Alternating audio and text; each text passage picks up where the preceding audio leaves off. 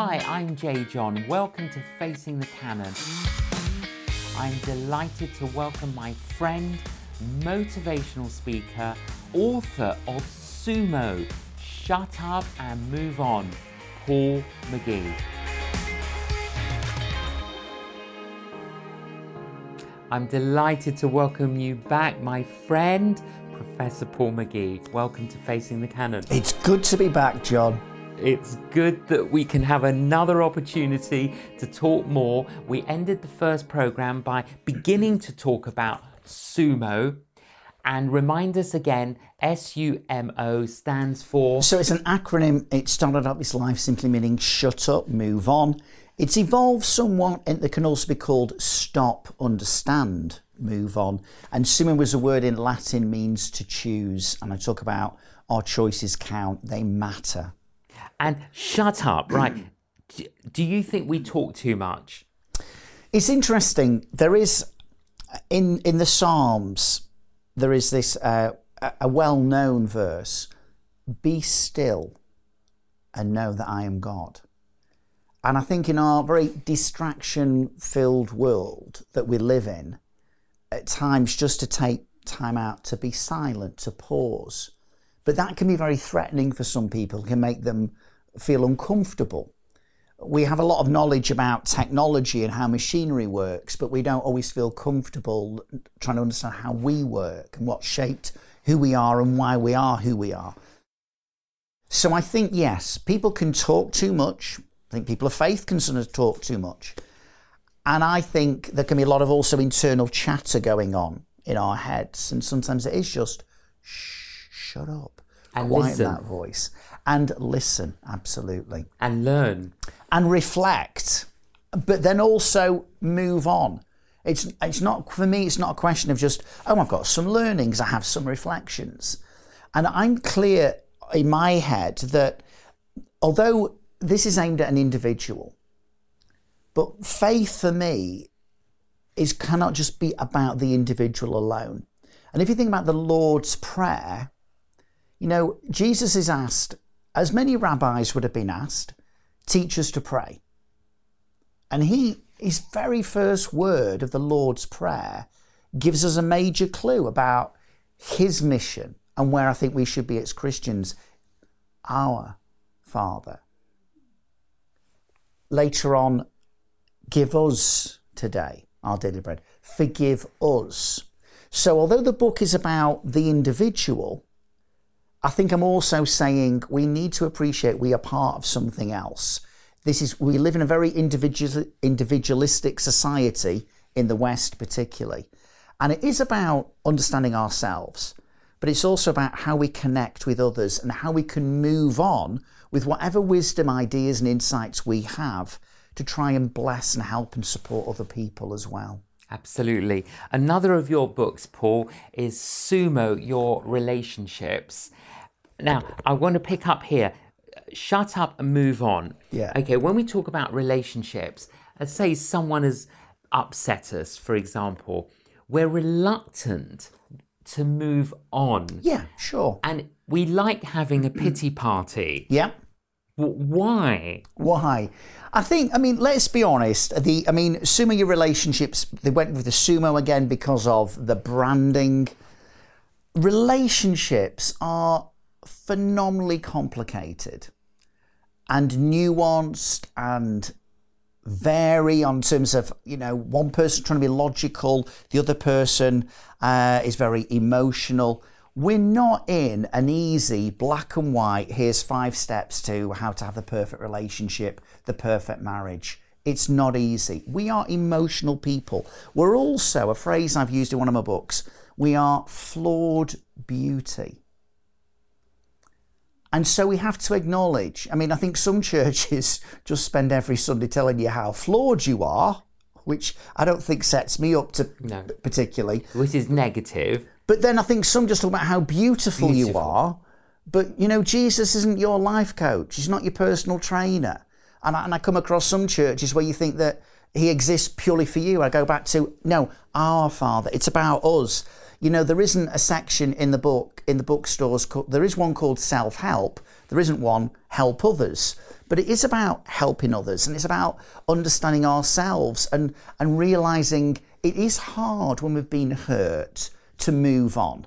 And in some respects, I'm maybe saying not just forget about it, get over it, but it is how can we move on? What is the process? What is the journey? Which might involve forgiveness, might involve understanding, compassion, putting the mirror up to yourself and realising, am I part of this problem? But also realising, John, and I came across this recently, so I can't take credit for this, and I'm being slightly harsh here, but there are some people in life who you might say, you're an idiot. Now, that's not going to be a close family member, but you might come across an idiot. And sometimes, I heard this phrase, arguing with an idiot is like playing chess with a pigeon. The pigeon's just going to walk around the board pooing and then strutting around thinking like it's won, even though you might be playing a good game. And in life, sometimes you just got to go, I draw a line here. This person's not receptive to learning, to changing. I have to let that one go. But there's also many strategies and tools and insights that I look in that book and another book on going, can we at least try and improve some of our relationships? It's not straightforward. When we're hurt, Paul, we're reluctant often to forgive. Now, as Christians, our Lord Jesus, in the Lord's Prayer, we have to forgive those so that God can forgive us. Yes. And why are we reluctant to forgive other people? Why do we entertain animosity, a grudge? Because in fact, that's harming us much more. Sure. I think we still have a sense of wanting justice and fairness. Now, Jesus and no other religious leader ever said life will be fair. But within us, we want life to be fair, and we want people to be punished for doing wrong. And there can be this sense in which we think forgiveness means letting somebody off and not holding them to account. But I think we learn, and again, forgiveness isn't just this one-off, magic one decision, instant, and I feel fine. Again, it's a process. It's a journey you go through, and you are so right. We forgive others, not so much for their benefit, but for ours. And sometimes that envy, that jealousy, that bitterness can eat us up. And it's not good for us. And I believe, seriously, my faith is that God is for us and wants everyone, not just individuals, but everyone to thrive and flourish. That's really important. Absolutely. And so, but we want this, we want justice. And that's why we find it hard.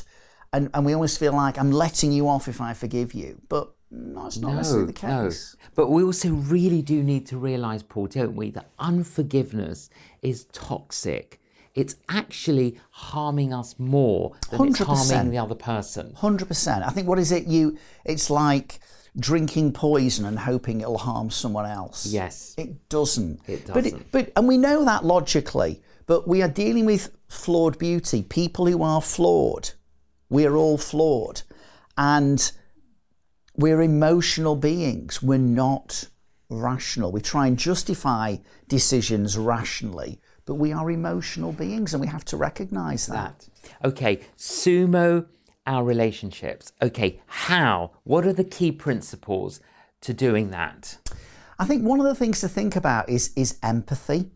And also, I have a visual metaphor, not got it with me, but often in my events, and you can see on YouTube and TikTok and things, I'm known for the beach ball. Yes. In fact, I did some work for this football club, and this woman had already blown up this beach ball, and I was walking down the corridor from one room to another, and she always knows me as Mr. Beach Ball Man. And I said, no, I'm the sumo guy. If I was to have this inflated beach ball and held it up between you and myself right now, and there's 6 colours, and I said to you, John, what colours do you see? You'd say maybe red, yellow and orange. Just use your imagination. Yes. Now, I'm looking at the same beach ball as you, but I don't see red, yellow and orange. I see blue, white and green. And sometimes in life, we have a view based on our upbringing, our experience, our knowledge, our financial status, our history, our personality. We have a view of life that we think is correct. And yet we meet people with a different story, a different journey, a different background, different place in life right now. And they could be seeing the same thing, but they're seeing their colours. And I think part of what life is about relationships is, again, it's the shut up bit, is stop. Become more aware that you and I could be having a conversation, but your perspective of the beach ball is different to mine. Now, what I would say is my view of the beach ball is not incorrect, but it could be incomplete. Yes. And if I'm going to build a better relationship with you, John, in this instance, I need to understand what's going on in your world. I need to understand what's important to you. Now, Jesus is quoted as saying, and I've lost what the quote is, but that's right. Treat people as you would want to be treated. The golden rule. Right. Now, treat others. Now, the thing is, yes. Do you know what Jesus was a real advocate of? Was how we are with strangers, the great includer. Now, if you don't know someone, then that is the golden rule. Treat people as you want to be treated, with respect, with mercy, with kindness, with compassion. But I also want to add, but if we do know each other, and I don't think this is contradictory, but sometimes maybe I need to treat you as you want to be treated. And I lost my father recently. Now, when I have, and there's a phrase I use in this book and others, we sometimes need our hippo time. What do hippos do in mud? They wallow. We need to process our pain. We need to digest our disappointment, sit with our sadness. It's valid. There's a whole, the Psalms talk about it. There's a whole book in the Old Testament called Lamentations, which is all about lamenting. So it's like, I'm not part of the Christian happy clappy brigade. Life in all its fullness doesn't mean everything's always great. It's life in all its fullness. And sometimes that's about weeping with those that weep and mourning with those that mourn. Now, when I'm mourning, when I'm in my hippo time, I need my space. I need, in a sense, to go for a walk. My wife, Helen, she needs to talk. When my father died, the day after he died, we were going to be out with some friends. We went to their house after a meal and we're having a nice time, but it was a bit too much for me. And I said to Helen, I'm going to leave now. I'm going to walk home. Now, everything within Helen wanted to say, I'll leave with you and I'll walk with you. But she learnt, in a sense, sometimes you treat people as they want to be treated. And she let me go on my own and walk my journey home. To be, it was over the summer, it was a beautiful summer's evening, and I was able to process a few things. And I think relationships are about understanding other people's side of the beach ball. With a stranger, you so want to treat them as you'd want to be treated, but with some people close to you, you learn what gets the best out of me isn't what gets the best out of you. We're all unique individuals. And I need to know what's important to you. I need to listen sometimes not to defend my position, but to understand your position. And then also sometimes I need to make sure I communicate my side of the beach ball clearly to you. You use many analogies, and that's one of the things I love about reading your books. They're very easy to read and beautiful analogies. You talk about being fruity, Doris Day, and all these. Tell us what they are. Well, in a sense, we are drowning in detail in terms of life and information. And I've got to, I haven't climbed Everest. I haven't won a gold medal. I've not, walked to the North Pole unaided. I'm a guy who managed 30 women on the economy beef burger line and lost my job through ill health. But it's a fairly not dramatic story. How can I be heard above the noise? And how can I get people's attention? So obviously sumo, I'm the sumo guy. People sort of go, you don't look like a sumo to me. No, it stands for shut up, move on. And so develop fruity thinking. People go, hello, fruity thinking, what's that about? And I go, hey, we talk about fruit being good for the body. But I want us to think about being more fruity or fruitful in the way we think. And it gets people's attention. In the 1950s, Alfred Hitchcock had a film, and one of the songs in that film was Que Sera, Sera. The future's not ours to see, Que Sera, Sera. And it was sung by Doris Day. Now, I kind of went, but if you just always go, can you imagine being on a plane and the pilot goes, we'll be cruising at an altitude of 33,000 feet. As to where we go, who knows? Que sera, sera. Yes. Whatever will be, will be. Yes. Enjoy your flight. That we need to have a sense of purpose and direction at times. And clearly there are lots of things that are not for us to be able to see. But I'm not one of these. My view of faith and God, which I know is just my perspective. I do not view my relationship with God as I am a puppet that he just pulls the strings, or I'm a pawn in a chess game. I view my relationship with my Father as a partner, and that we are partners, we are co-creators. And so for me, trust and patience doesn't necessarily mean being passive, but we can still be proactive. I don't want to go, well, que sera, sera, whatever the future will be, will be. I want to think, what can we do today that will maybe make tomorrow a better day? Not so much just for me, but for other people. Whether you have a faith or you don't have a faith, let's just be a blessing as much as we can, because I think the world needs blessings. And have we got some insights and ideas? And can we learn from other people and their backgrounds and their stories? And what can we do? A slightly controversial statement, but I think some Christians know more about theology, but not enough about poverty, if that makes sense. It does. And we can understand the menu. We can, the menu in the restaurant, we know exactly where that wine was from and the region, and we know about that recipe, but sometimes it's like, yeah, but have you tasted and eaten the meal? And so for me, I am passionate about being relevant, being engaging in life, and whether it's about relationships with yourself, because there's obviously the whole issue of mental health, relationships with other people, helping the poor, thinking about community. This is what is at the heart of the gospel.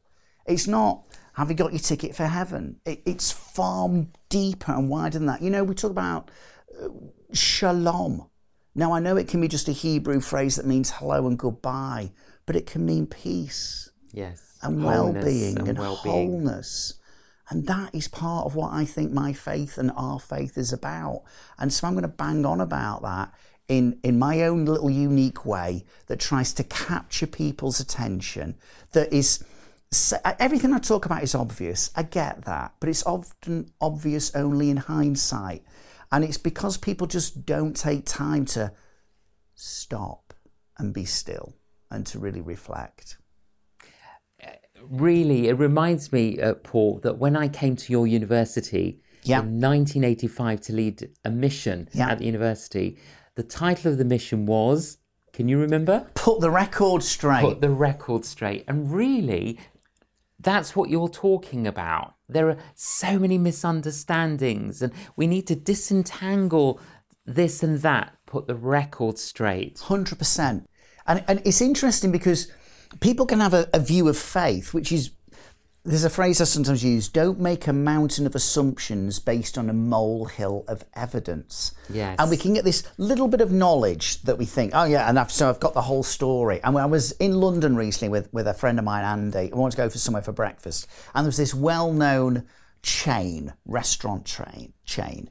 And I went, let's go there. And he went, they only do sandwiches. And I went, Andy, they do a lot more than sandwiches, mate. And he says, well, do they do coffee? I said, do they do coffee? They do coffee. You can have it with soya milk. You can have it with almond milk, coconut milk. They might even have it with cow's milk. I said, they do all kinds of coffees. Oh, I didn't know. I thought they just did sandwiches. I mean, walk in. And I said, look, you've got different kinds of yogurts there. You've got some porridge. I said, look at that croissant with some cheese and bacon. And look at all this fruit. And look at all the coffees. And yet his view was, they just do sandwiches. And I think some people, when it comes to faith, they make a mountain of assumptions based on a molehill of evidence. Their knowledge is superficial. And I'll say it again, a little knowledge with a lot of bias is a dangerous place to be. And that morning, my mate Andy, suddenly his assumption of what this chain actually served was changed.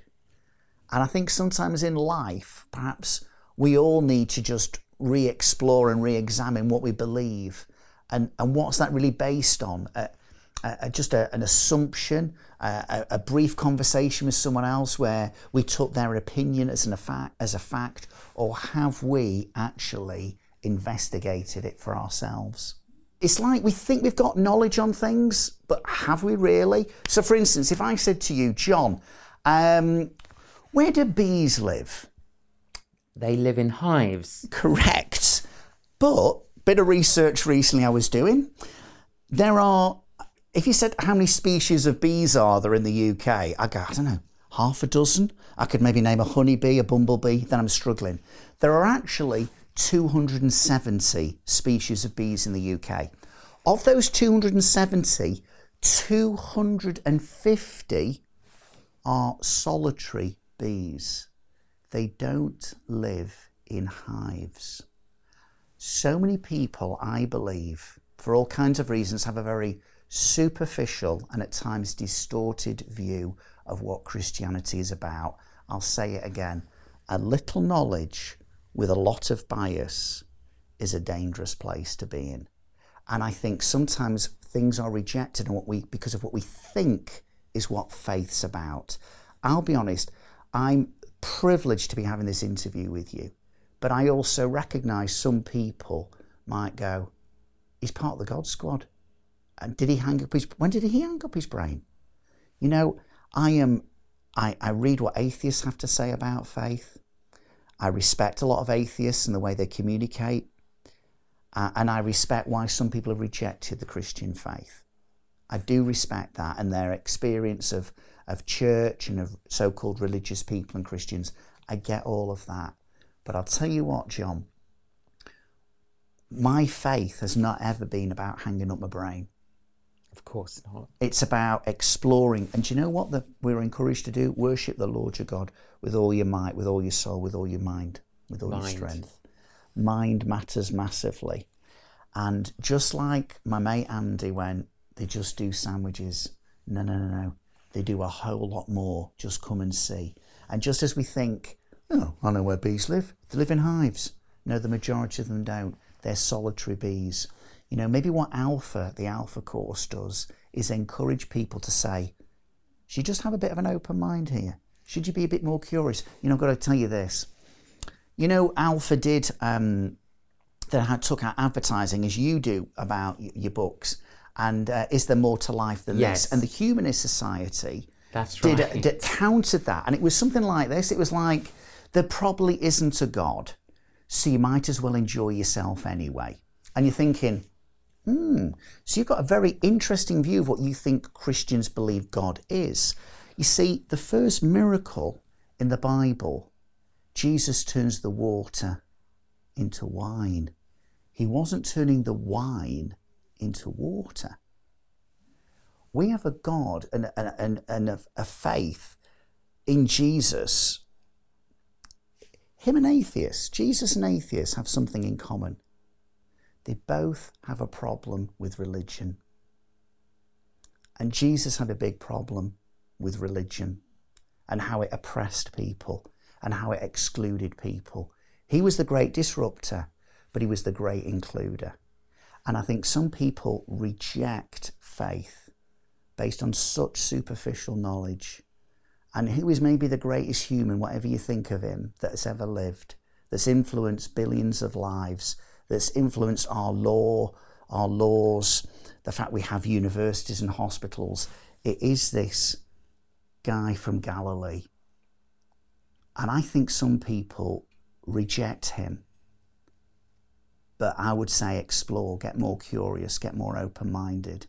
Because for me, in him we live and move and have our being.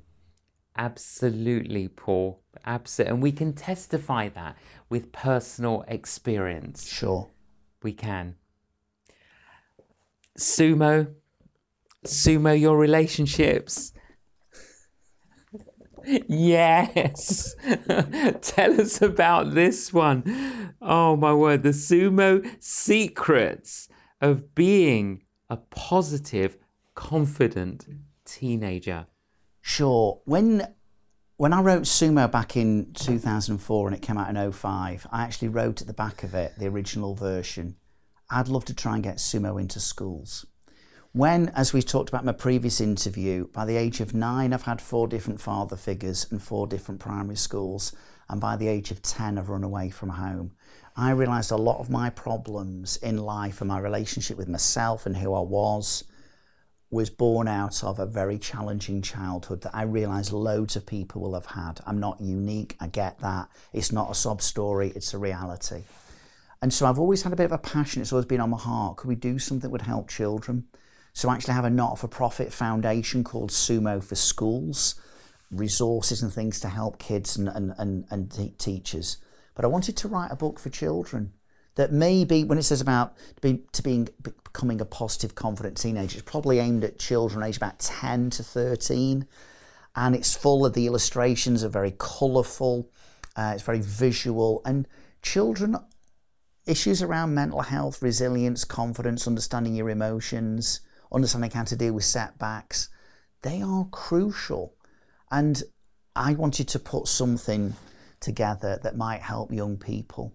And it seems it's having some effect. A miracle that Jesus is recorded as doing was around loaves and fishes. Yes. And my mate Ed, who's one of my team and a person of faith, he says, you know what, Paul, you're just giving out loaves and fishes, aren't you? It's just loaves and fishes. You take what I have stumbled across and sought out some little gems and bits of wisdom and I've got them, but it's still quite minuscule what I've got, really, what I've learned. But I just think, well, let's just share it out anyway. Absolutely. And let's just see what happens. Absolutely. You know, there wasn't much fish and there wasn't much bread, but miracles can happen. Paul, you're an inspiration. Thank you so much for joining us on Facing the Canon. My absolute pleasure. Thank you, John. I do hope you've been inspired by this conversation that I've had with my friend, Paul McGee, Professor Paul McGee. I hope it's inspired you, and I hope that you'll explore some of these SUMO resources. Thank you for joining us on Facing the Canon. Please join us again. You've been listening to the J.John podcast. To find out more about J.John's ministry, visit www.canonjjohn.com and follow him on social media.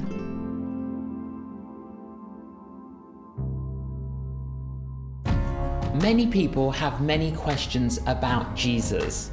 Who was he? What did Jesus teach? Why was it necessary for Jesus to die on the cross? Did Jesus actually rise from the dead? What is it that Jesus can offer us today? How do we know that Jesus Christ is the truth?